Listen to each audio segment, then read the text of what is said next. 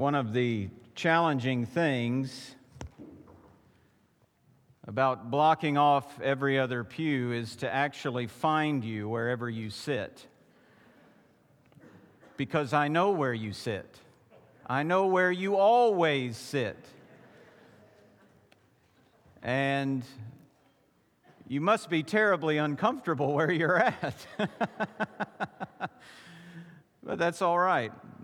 I'm about to make you more uncomfortable. It's really fine. Oh, it is good to be together, isn't it? It's so good. Though I cannot see your mouths moving, I hear your voices. And it is good to sing together. I'm sure, Wanda, that you hear these babies and you're like, it's hard to stay in your seat, isn't it? You want to run out and hold them and walk them and sit on the couch in the foyer. And Lord willing, we will continue to take steps in that direction. Some of us can remember the last words of someone we love, someone who has now passed away. Maybe it was a piece of advice, maybe it was a simple "I love you," or maybe because the death was sudden, these last words were a very ordinary conversation, or a dad joke, or even a disagreement, or a voicemail that you still have on your phone. We're often encouraged, aren't we, to express our affection for one another because we never know when it is that will be the last time we see each other, the last time when we say our last words. Now, to be sure, it is always good to express affection. It's good for husbands and wives and parents and children and friends to express words of love and affection for one another. It's good for pastors as well. I've been reminded actually in the last few weeks just how much I love you. Each and every one of you. Not just you collectively, like as the group that comes here, but you as you are, where you are. To have seen in the last 10.5 years God grow your families, expanding them through the marriage of a son to another daughter to your family, or to see grandchildren born, or to see children born, to see God grow so many of you, to see some of you, quite frankly, come from death to life and become a Christian. To see some of you grow up in the faith, to even be alongside some of you to help you turn from a path of sin back to a path of faithfulness. And I love it. I mean, it is a privilege. There's nowhere else I'd rather be than with you. Nowhere else. I mean, we've had good times, right, in the last 10 years? If you're not nodding your head, you haven't been around for 10 years. But we have had good times in the last 10 years. We've actually had some very difficult times and tearful times in the last 10 years. I walked through a season where I wondered if my plan to stay here till I retire was God's plan for me. Not because anything had gone wrong, just because I'd walked through those days. But I'm here, and I'm thankful for it. And I love all of you. It's good to express words, isn't it? It's good to express our affection for one another. Now, I expect I'll be in the pulpit next week. I don't know that these are the last words I will say to you. It's interesting. Spurgeon once, after, it was right at the 40th anniversary of his sermons being printed weekly, he said in his sermon, "If God allows me to finish this sermon, I will have completed 40 years of ministry." It's a good way to think because we don't know when that day is. But in 2 Timothy, which is where we should turn, since I haven't already said it, let's turn to 2 Timothy. In 2 Timothy, Paul knows that the end is near. He's in a Roman prison again. He's been there before, but not like this. Now Nero is emperor. Nero, who, set his own city on fire and then blames Christians, and then to punish them for this so-called crime, sets them aflame as torches in his backyard. And so as Paul now sits in this Roman prison, everything has changed, and he's certain he will not be able to leave it again. He says in chapter 4, verse 6, the time of my departure is near, meaning I will die soon. And what we have in this letter are Paul's words that Timothy will need. Because as he takes the torch of ministry from his mentor, the world is getting darker and darker, especially for those who follow Jesus. Now, the world always loves darkness more than light, right? Jesus said that. Men love darkness more than light. But there are specific times when the love of darkness is not hidden away somewhere, when it's not something that happens out of sight, so you can just put it out of your mind. No, for Timothy, the darkness is very evident, and Paul will explain that as we go on. But friends, right now in our world seems to be one of those times when the darkness and the evil that men so dearly love is just bubbling out of every pore of society, isn't it? And so what a kindness that when I sat in the bookstore of the Southern Baptist Theological Seminary in September and thought, Lord, what should we study next year? Oh, we studied 1 Samuel, and then we're studying 2 Timothy. Now, there is a method to the madness, but this is where God has us, and how wonderful it is that as our days greatly reflect the days of Timothy, we will get to lean in, put a glass up to the door, as it were, and listen in on Paul's last words to Timothy. I'm greatly looking forward to it. And so what I want us to do now is to read the first of Paul's last words. 2 Timothy chapter 1, we'll read the first 7 verses.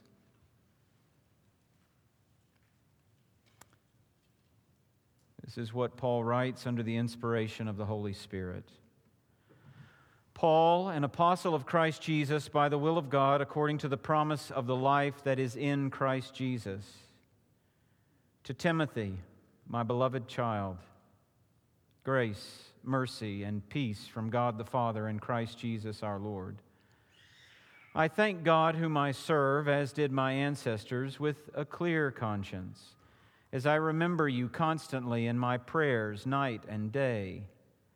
As I remember your tears, I long to see you, that I may be filled with joy.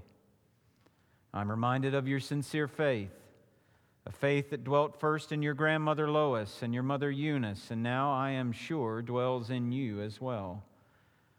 For this reason, I remind you to fan into flame the gift of God, which is in you through the laying on of my hands. For God gave us a spirit not of fear, but of power and love and self-control. Let's pray together. Our Father, these are your words, inspired and overseen by your Spirit, written by your apostle. And now I, your servant, seek to explain and apply them. Please help me by your Spirit that all of us, your people, will hear your word, understand it, believe it, love it, and live according to it. We ask in Jesus' name. Amen. The main idea here for these first 7 verses in many ways hangs over the whole of the letter. And it is this, that Christians need encouragement to serve the Lord faithfully. Christians need encouragement to serve the Lord faithfully. We don't just need a Bible and a place and some guts, though we do need those things. God has set us down together in relationships, in the church, because alone, quite frankly, we are more likely to wear out and burn out and give up. We need encouragement from one another to serve faithfully. And so I want to think about these first 7 verses with that in our minds. First, thinking about the relationship between Paul and Timothy. The relationship between Paul and Timothy. Quite frankly, it is a gospel friendship. Paul begins by saying, as he does elsewhere, that he's an apostle of Christ Jesus by the will of God, according to the promise of the life that is in Christ Jesus. Now, don't get tangled up in that phrasing, the promise of the life that is in Christ Jesus. This is just another way to say that Paul is an apostle according to the gospel, that's his message. It's fitting that he would say that, right? He is staring down death in the face. He knows that the time of his departure is at hand. And so what is it about the gospel that he clings to so dearly at that moment? It's the promise of the life that is in Christ Jesus. So, he is an apostle. An apostle is a sent one. In the strictest sense, Jesus too was an apostle. He was sent, as it were. And he tells his disciples in John 20, "As the Father has sent me, even so I am sending you." Now you will remember Paul wasn't one of Jesus' original disciples. In fact, he hated those who followed Jesus. But in Acts chapter 9, on the road to Damascus, we find the risen Christ come and appear to the Apostle Paul, and the Lord Jesus saves him, and the Lord Jesus sends him on mission. And part of that mission took him multiple times to a city called Lystra. All right? And it was there, in fact, let's turn back to Acts chapter 16 and just look at, this is not the first time Paul will have been in Lystra. The first time he went, he was with Barnabas. Now he is with Silas. Acts chapter 16, the first 5 verses. "Paul came also to Derbe and to Lystra. A disciple was there," meaning Lystra, "named Timothy, the son of a Jewish woman who was a believer, but his father was a Greek. He was well spoken of by the brothers at Lystra and Iconium, and Paul wanted Timothy to accompany him, and he took him and circumcised him because of the Jews that were in those places, for they all knew that his father was a Greek. As they went on their way through the cities, they delivered to them for observance the decisions that had been reached by the apostles and elders who were in Jerusalem." Those decisions, by the way, are the decisions of how to incorporate the Gentiles into the church, how to make sure church relations are right. So, verse 5, "So the churches were strengthened in the faith, and they increased in numbers daily." Now, likely, the faith that Paul speaks of in 2 Timothy 1, the faith that was first in his grandmother and then in his mother, likely came to life when Paul first comes to Lystra and preaches the gospel. Remember, as he goes from city to city, he'll go to the synagogue and he'll preach, and he'll seek to convince people, and then he goes out and seeks to convince the Gentiles as well once he's turned out of there. But Timothy was actually likely a convert of Paul's. I believe it's true, because he calls him my beloved child. And actually in 1 Timothy, he calls him my true child in the faith. My true child in the faith. So Paul and Timothy have this relationship. But what is it that brought them together? It's actually not a common heritage. Did you notice that? Timothy is not the same kind of Jew that Paul is, because Timothy's father is a Greek man. What brings them together is not a common heritage. What brings them together are not common interests. What brings them together is not just even a common idea that the world needs to be a better place. What brings them together is the gospel of the Lord Jesus Christ. It is absolutely essential that we pay attention to that. Their friendship, Paul's mentorship of Timothy, it all begins with the gospel. It begins because Jesus had made them right with God, forgiving their sin through His death, giving them eternal life through His resurrection. And now they are in the same family. They're not just on the same mission, you understand. They're in the same family.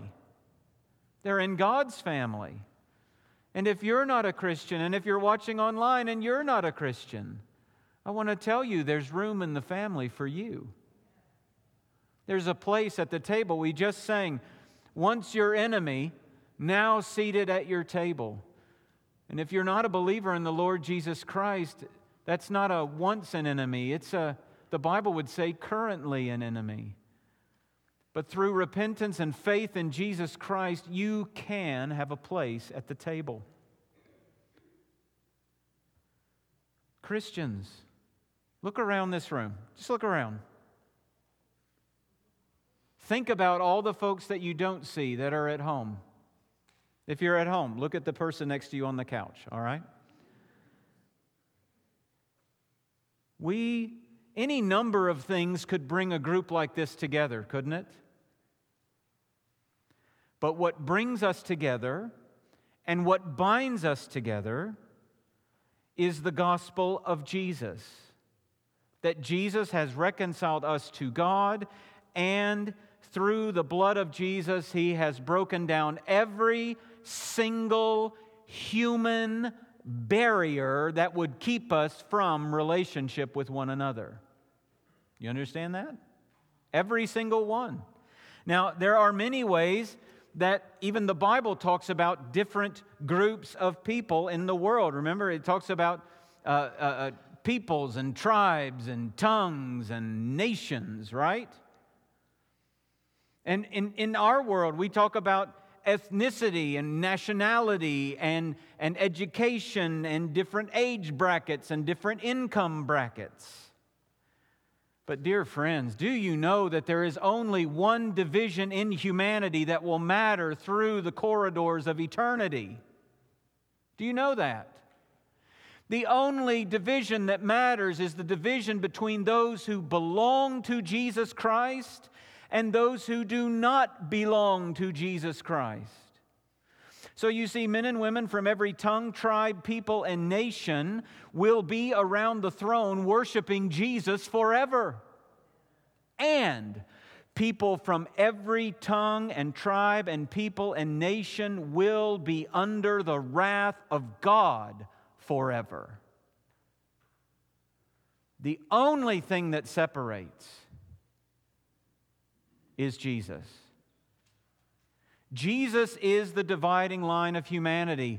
And while we may observe different dividing lines in one thing or another, the Christian cannot act like those dividing lines supersede the only dividing line that matters.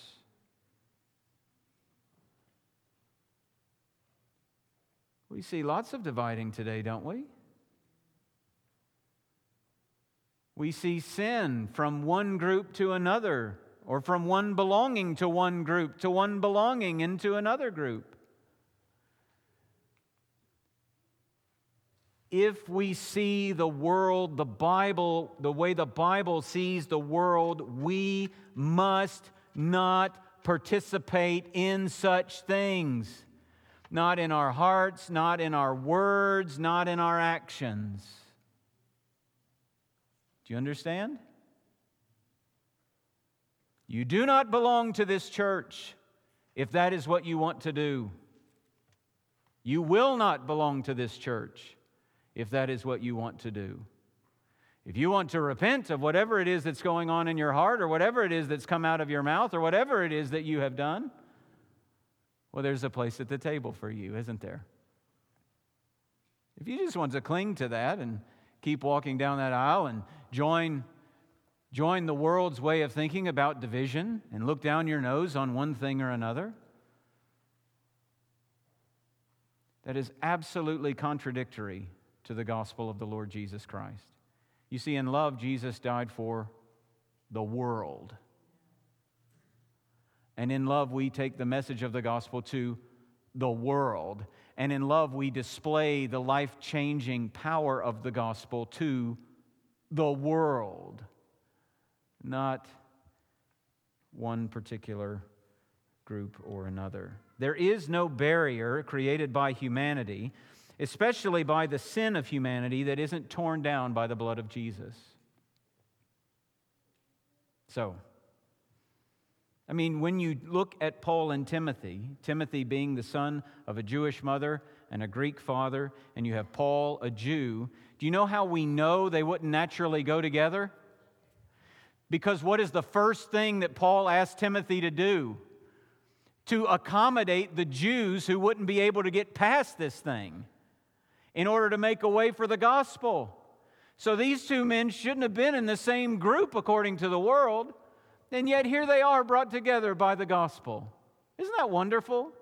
Isn't it wonderful that you love and are loved by people you would never know otherwise except for the gospel of the Lord Jesus Christ? That's a wonderful thing. It's wonderful to be able to get on a plane and fly anywhere in the world and get off the plane and find believers and automatically love them and be loved by them. It's wonderful. It's a gospel friendship, but it's also a meaningful friendship. Timothy grows up under Paul's wing. He learns to pray, he learns to preach, he learns to serve, and then Paul stations him at Ephesus to keep the church in order, to keep its doctrine in order. And Paul knows Timothy. He knows his tendency to fear. He knows his physical weaknesses, and he cares about them. So when he writes to Corinth, before he sends Timothy, he tells the Corinthians this in 1 Corinthians 16. When Timothy comes, see that you put him at ease among you, for he is doing the work of the Lord as I am. So let no one despise him. Help him on his way in peace, that he may return to me. What a kindness Paul does for Timothy there, isn't it? And then in 1 Timothy 5, he tells Timothy, no longer drink only water, but use a little wine for the sake of your stomach and your frequent ailments. We see that same affection here. So verse 3 is a pretty standard thing that Paul does in all his letters, which is to express how he prays for whoever he's writing to. But then in verse 4, listen to what he says. As I remember your tears, I long to see you, that I may be filled with joy. Apparently when they had separated, maybe when it was when Paul stationed Timothy in Ephesus, maybe it was on another visit, tears were shed. And Paul longs to reunite, to see Timothy's face again, to hug his neck, to pray with him, to talk into the night with him, to catch up, to pick up where they left off. But Paul knows he can't go to Timothy. And so he actually tells him in chapter 4, verse 9, do your best to come to me soon. This isn't a business contact, you understand. These aren't two random guys that hooked up on LinkedIn that happen to be in the same area of expertise. Paul loves Timothy, and Timothy loves Paul. That's what a Christian friendship should be. It's what our relationships in this church should be. We should have gospel friendships that grow deep, that matter, that are tear-worthy friendships. And it's in these kinds of relationships that are brought together by the gospel and deep in love and commitment to one another that encouragement is best given and received. So that brings us to our second heading, the encouragement from Paul to Timothy. So we see the relationship. It's a gospel friendship. It's a meaningful friendship. But now think about the encouragement from Paul to Timothy. Verse 5. I'm reminded of your sincere faith. This is where it begins. A faith that dwelt first in your grandmother Lois and your mother Eunice, and now, I am sure, dwells in you as well. Now, in many ways, the whole letter is encouragement from Paul to Timothy. But this is where it begins. It begins with this affirmation of faith. This affirmation of faith. He talks about his family's faith, specifically his grandmother and his mother. You'll notice that Paul mentions those two, but not his father. Most likely because his father was not a believer. Paul has taken that on. He's the spiritual father. Maybe some of you know that. Maybe you grew up in a home where one or both of your parents were not believers in Jesus. And some other family became your Christian family. Not replacements, you understand, but supplements, where you heard the faith taught, where you were even taught to pray and give thanks for the food that you're eating, where you saw love modeled between husband and wife and what parenting looks like, and all of these from a biblical perspective, and all of these things. Maybe some of you, even now, maybe your home is that Christian home for others' children who are not believers. Your role is important, but this is the role that Paul plays in Timothy's life, his spiritual father. And Paul goes on, he says that he is sure that this faith dwells in Timothy. Now the verb here, that he is sure, is a verb of persuasion. It is precisely what I described before. When Paul would go in from city to city and synagogue to synagogue, the Bible often uses this verb to talk about what Paul is trying to do. He is trying to convince people beyond a shadow of a doubt that Jesus is the Christ. He is trying to show them from the Scriptures that this is who Jesus is. And what he's saying is, the kind of confidence that I try to get in other people, I have in myself about your faith. I know it is in you. I know it. He doesn't need any more convincing. He knows faith in the Lord Jesus dwells in his friend Timothy. Now, what an encouragement that must be, wouldn't it?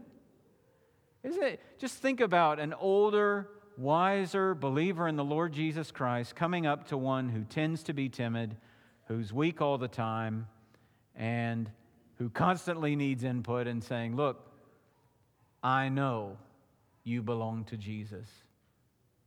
What a starting place. That's the starting place, isn't it? That's the starting place of all encouragement.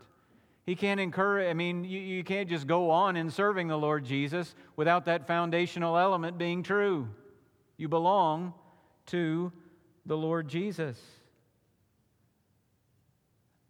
Paul's saying, I see the grace of God at work in you. I see your faith. I see the Spirit of Christ in you. I often call this, when I'm talking to people, I often call this being a grace headhunter. Being constantly on the lookout for how God is at work in other people.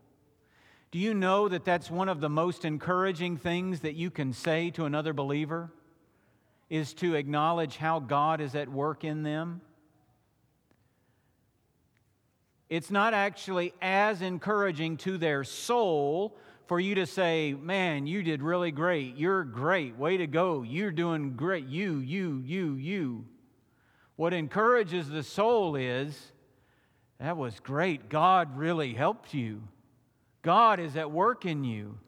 6 months ago, you would have responded this way, but now you responded this way.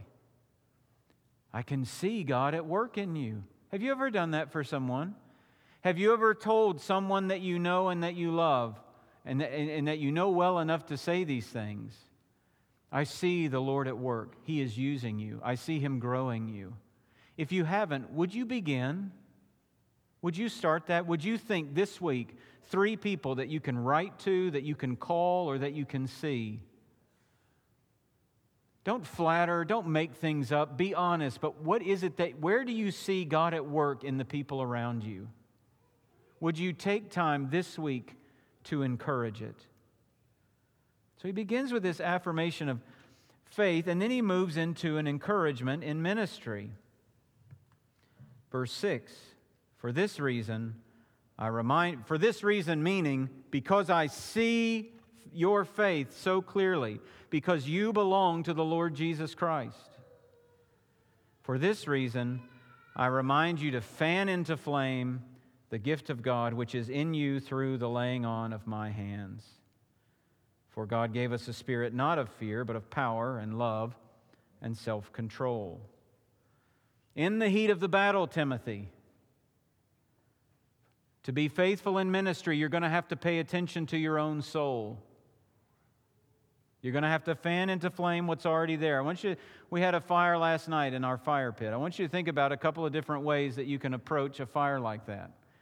You can kind of get it going and leave it and get distracted by all manner of things. Once you have your marshmallow toasted, does anything else matter, right? So you can get distracted by all manner of things, get in conversation with other people, and the fire just slowly burns down. Then you're like, oh, got to get it going again. Now where I come from, that means you go get the lighter fluid, and you stand right next to it, and you just squirt it in there, and and you just try to get it going that way. Or a second way is you get it going, and then you're constantly keeping your eye on it. You're constantly, when you see logs are burning down, you put in a new log, right? You keep it going so that it burns and burns and burns. And I think it's this second way that Paul is really speaking to Timothy, that he needs to not be distracted from tending to his own soul. He says it in 1 Timothy, doesn't it? He says, watch your life and your doctrine closely in 1 Timothy 4:16. You need to tend to your own soul. Don't get into these sinful notions of self-care where you deserve this and you deserve that. But friend, if you're a believer, know that our fires tend to burn down and to go out. They don't tend to just... So our neighbor, I have to tell you this, our neighbor gave us one of these starter logs last night. This is cheating in fire making, by the way. So gave it, and it's a starter log that it said gold on it, and it said it burns for 3.5 hours. And I was like, well, good, we only need it for an hour. That's wonderful. So I put it in, I started it up, the fire's going, I don't really have to do anything. And when it's time to go in, I, douse it with, pour some water on it like I do any other fire. Well, we go in, I sit down, and 20 minutes later, the thing has reignited itself because it's so hot. So I go out, I pour another thing of water on it. I spread it around, I spread around the thing so it won't do this again, and I put a little water on it, and I go inside, and not 10 minutes later, whew, there's more fire out there, so I fill up a 5-gallon bucket with water, and I go out there, and I pour the whole thing on the fire, and it stayed out. Now, I tell you that because some people believe that actually the Christian life is kind of like that starter log. You don't actually have to do anything. It's just going to, just all the time. It's just going to keep burning and keep burning bright, and it's just going to keep going. Friend, that is absolutely untrue. You have to tend to your soul. You have to feed your soul the Word of God. You have to breathe in and out prayer. You need the stoking of the fire through the encouragement of other believers. You got to tend to your own soul. That's what Paul's telling him. And he tells him why in verse 7. For God gave us a spirit not of fear, but of power and love and self-control. I take that to mean if Timothy does not tend to his soul, if he does not fan into flame the gift of God that God has given, the gift that God has given him, then he will be more likely to end up in cowardice and fear. And Paul's saying fan into flame because that's not what God has done. God has not given you a spirit of fear. He doesn't say, now Timothy, now pay attention. He does not say, Timothy, remember who you are. What does he say? Timothy, remember what God has done. God didn't give you a spirit of fear. God gave power and self-control and love. You have nothing to fear, Timothy. Don't fear those who hunt down your life. Don't fear those who oppose you. The deepest fears you could ever have been dealt with in Jesus. God's given you power. The power that raised Jesus from the dead is at work in you and through you as you preach the gospel. The love of God has been poured out in your heart through the Holy Spirit. And that perfect love casts out all fear, Timothy. Have you read the letter from John, Timothy? You should read it. And self-control. The Spirit, Timothy, that enables you to order your mind and life will enable you to keep order in the ministry. Can you think of any more important things that we need in the darkness of our day than those three? not our own power and authority, but to rest on the authority of God and the empowering of the Holy Spirit to speak the truth of God. Look, society right now is full of power plays, isn't it? It's just full of power plays. People trying to get the upper hand here and there. And it's not new, but it's just really close to the surface right now, isn't it? The power which is above all powers is the power of the Word of God. Anything that can take dry bones and make it begin to tremble and bring it back to life, the Spirit through the Word, that's the kind of power that actually changes people and changes families and changes the world. And we need love, don't we? Not like the Beatles, all we need is love. What we need is a love that is self-sacrificing for the good of the other person. We don't need gushiness, we need sacrifice. We need to consider ourselves less important than those around us.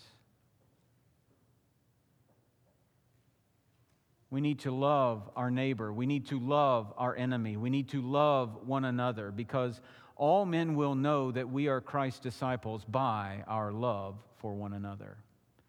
And friends, do we not need self-control? Do we not need, and this is what this self-control means, is an ordered mind that leads to an ordered life. Don't we need ordered thinking today? Don't we all need it? Don't think about other people. Think about you. Think about me. We need thoughts ordered. The only place to get our thoughts in order is right here. You will not find orderly thinking on that Twitter thread. You will not find orderly thinking at that blog or that media post. You will find order for thinking here. And you take those thoughts and they have to be ordered by the Word of God. Something will order our thoughts. The question is, before God, will they be ordered, or will they be disordered because they've been ordered by something other than Him? Power, love, self-control. This kind of encouragement is crucial for Timothy, because in chapters 3 and 4, Paul basically says, times of difficulty are coming.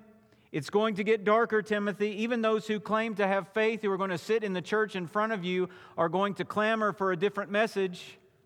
They're going to want a message that will tickle their ears, that will tick all the right boxes in the world, that will appeal to the unbelieving world because it echoes the unbelieving world's viewpoint.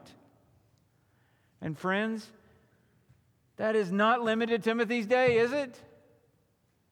Aren't there some even today sitting in churches, maybe even right here in your pew, in your seat, who may be wondering, how is this going to tickle my ears today? People in our day want the tickling of the ears and not the teaching that will transform their lives. We don't want anything that will challenge or confront us. I want to be patted on the back by this preacher and be told that the direction that I'm going is the right direction. So keep going. Don't give up.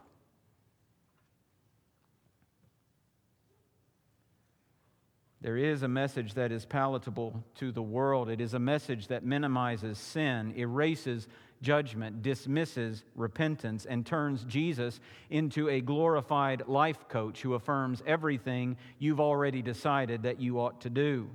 Such a message is palatable to the world, but it is poisonous to the soul. How we need Paul's encouragement to fan into flame the gift of God so that we are not cowards, that we are not some kind of brash, unloving people who just walk around with our giant Bibles that we're just going to smack you across the face with it. But we certainly cannot be the ones who hide away our Bibles, because after all, what the world needs right now is something other than that. Oh, we'll get to that, but you don't need it right now. You need something else right now. Friends, we don't believe in the sufficiency of the Bible if that's what we do. If we just tuck it away and say, well, the Bible's just full of trite things that nobody needs to hear right now. We'll get to that, but right now we need something else. Oh dear. What more can he say than to you he has already said? What other word do we need? None. We need power, love, self-control. And we need to encourage one another to stay faithful in this. Christians need encouragement to serve the Lord faithfully. Don't you need it?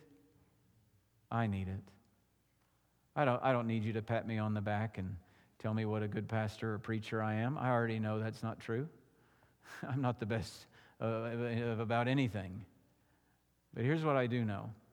I got to stay on the line of the Bible. I got to stay faithful. I got to keep going. I got to stay steady, and you got to be helping me to do that. All right? And I got to be helping you to do that. Because if we get off that line, we're on a line that'll take us away from the Lord. Christians need encouragement to serve the Lord faithfully. Let's pray. Oh God, how we need your words, how we need your voice to speak into our lives, how we need the words of your faithfulness, of the faith, to inform and order our thoughts and our lives. How we need to speak the truth in love, to not be timid,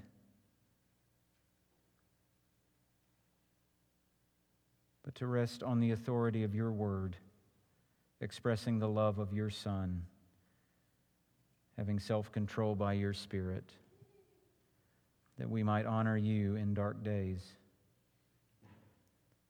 Would you do that for us, God? Do it for us, Lord. We cannot do it without you. We pray in Jesus' name. Amen.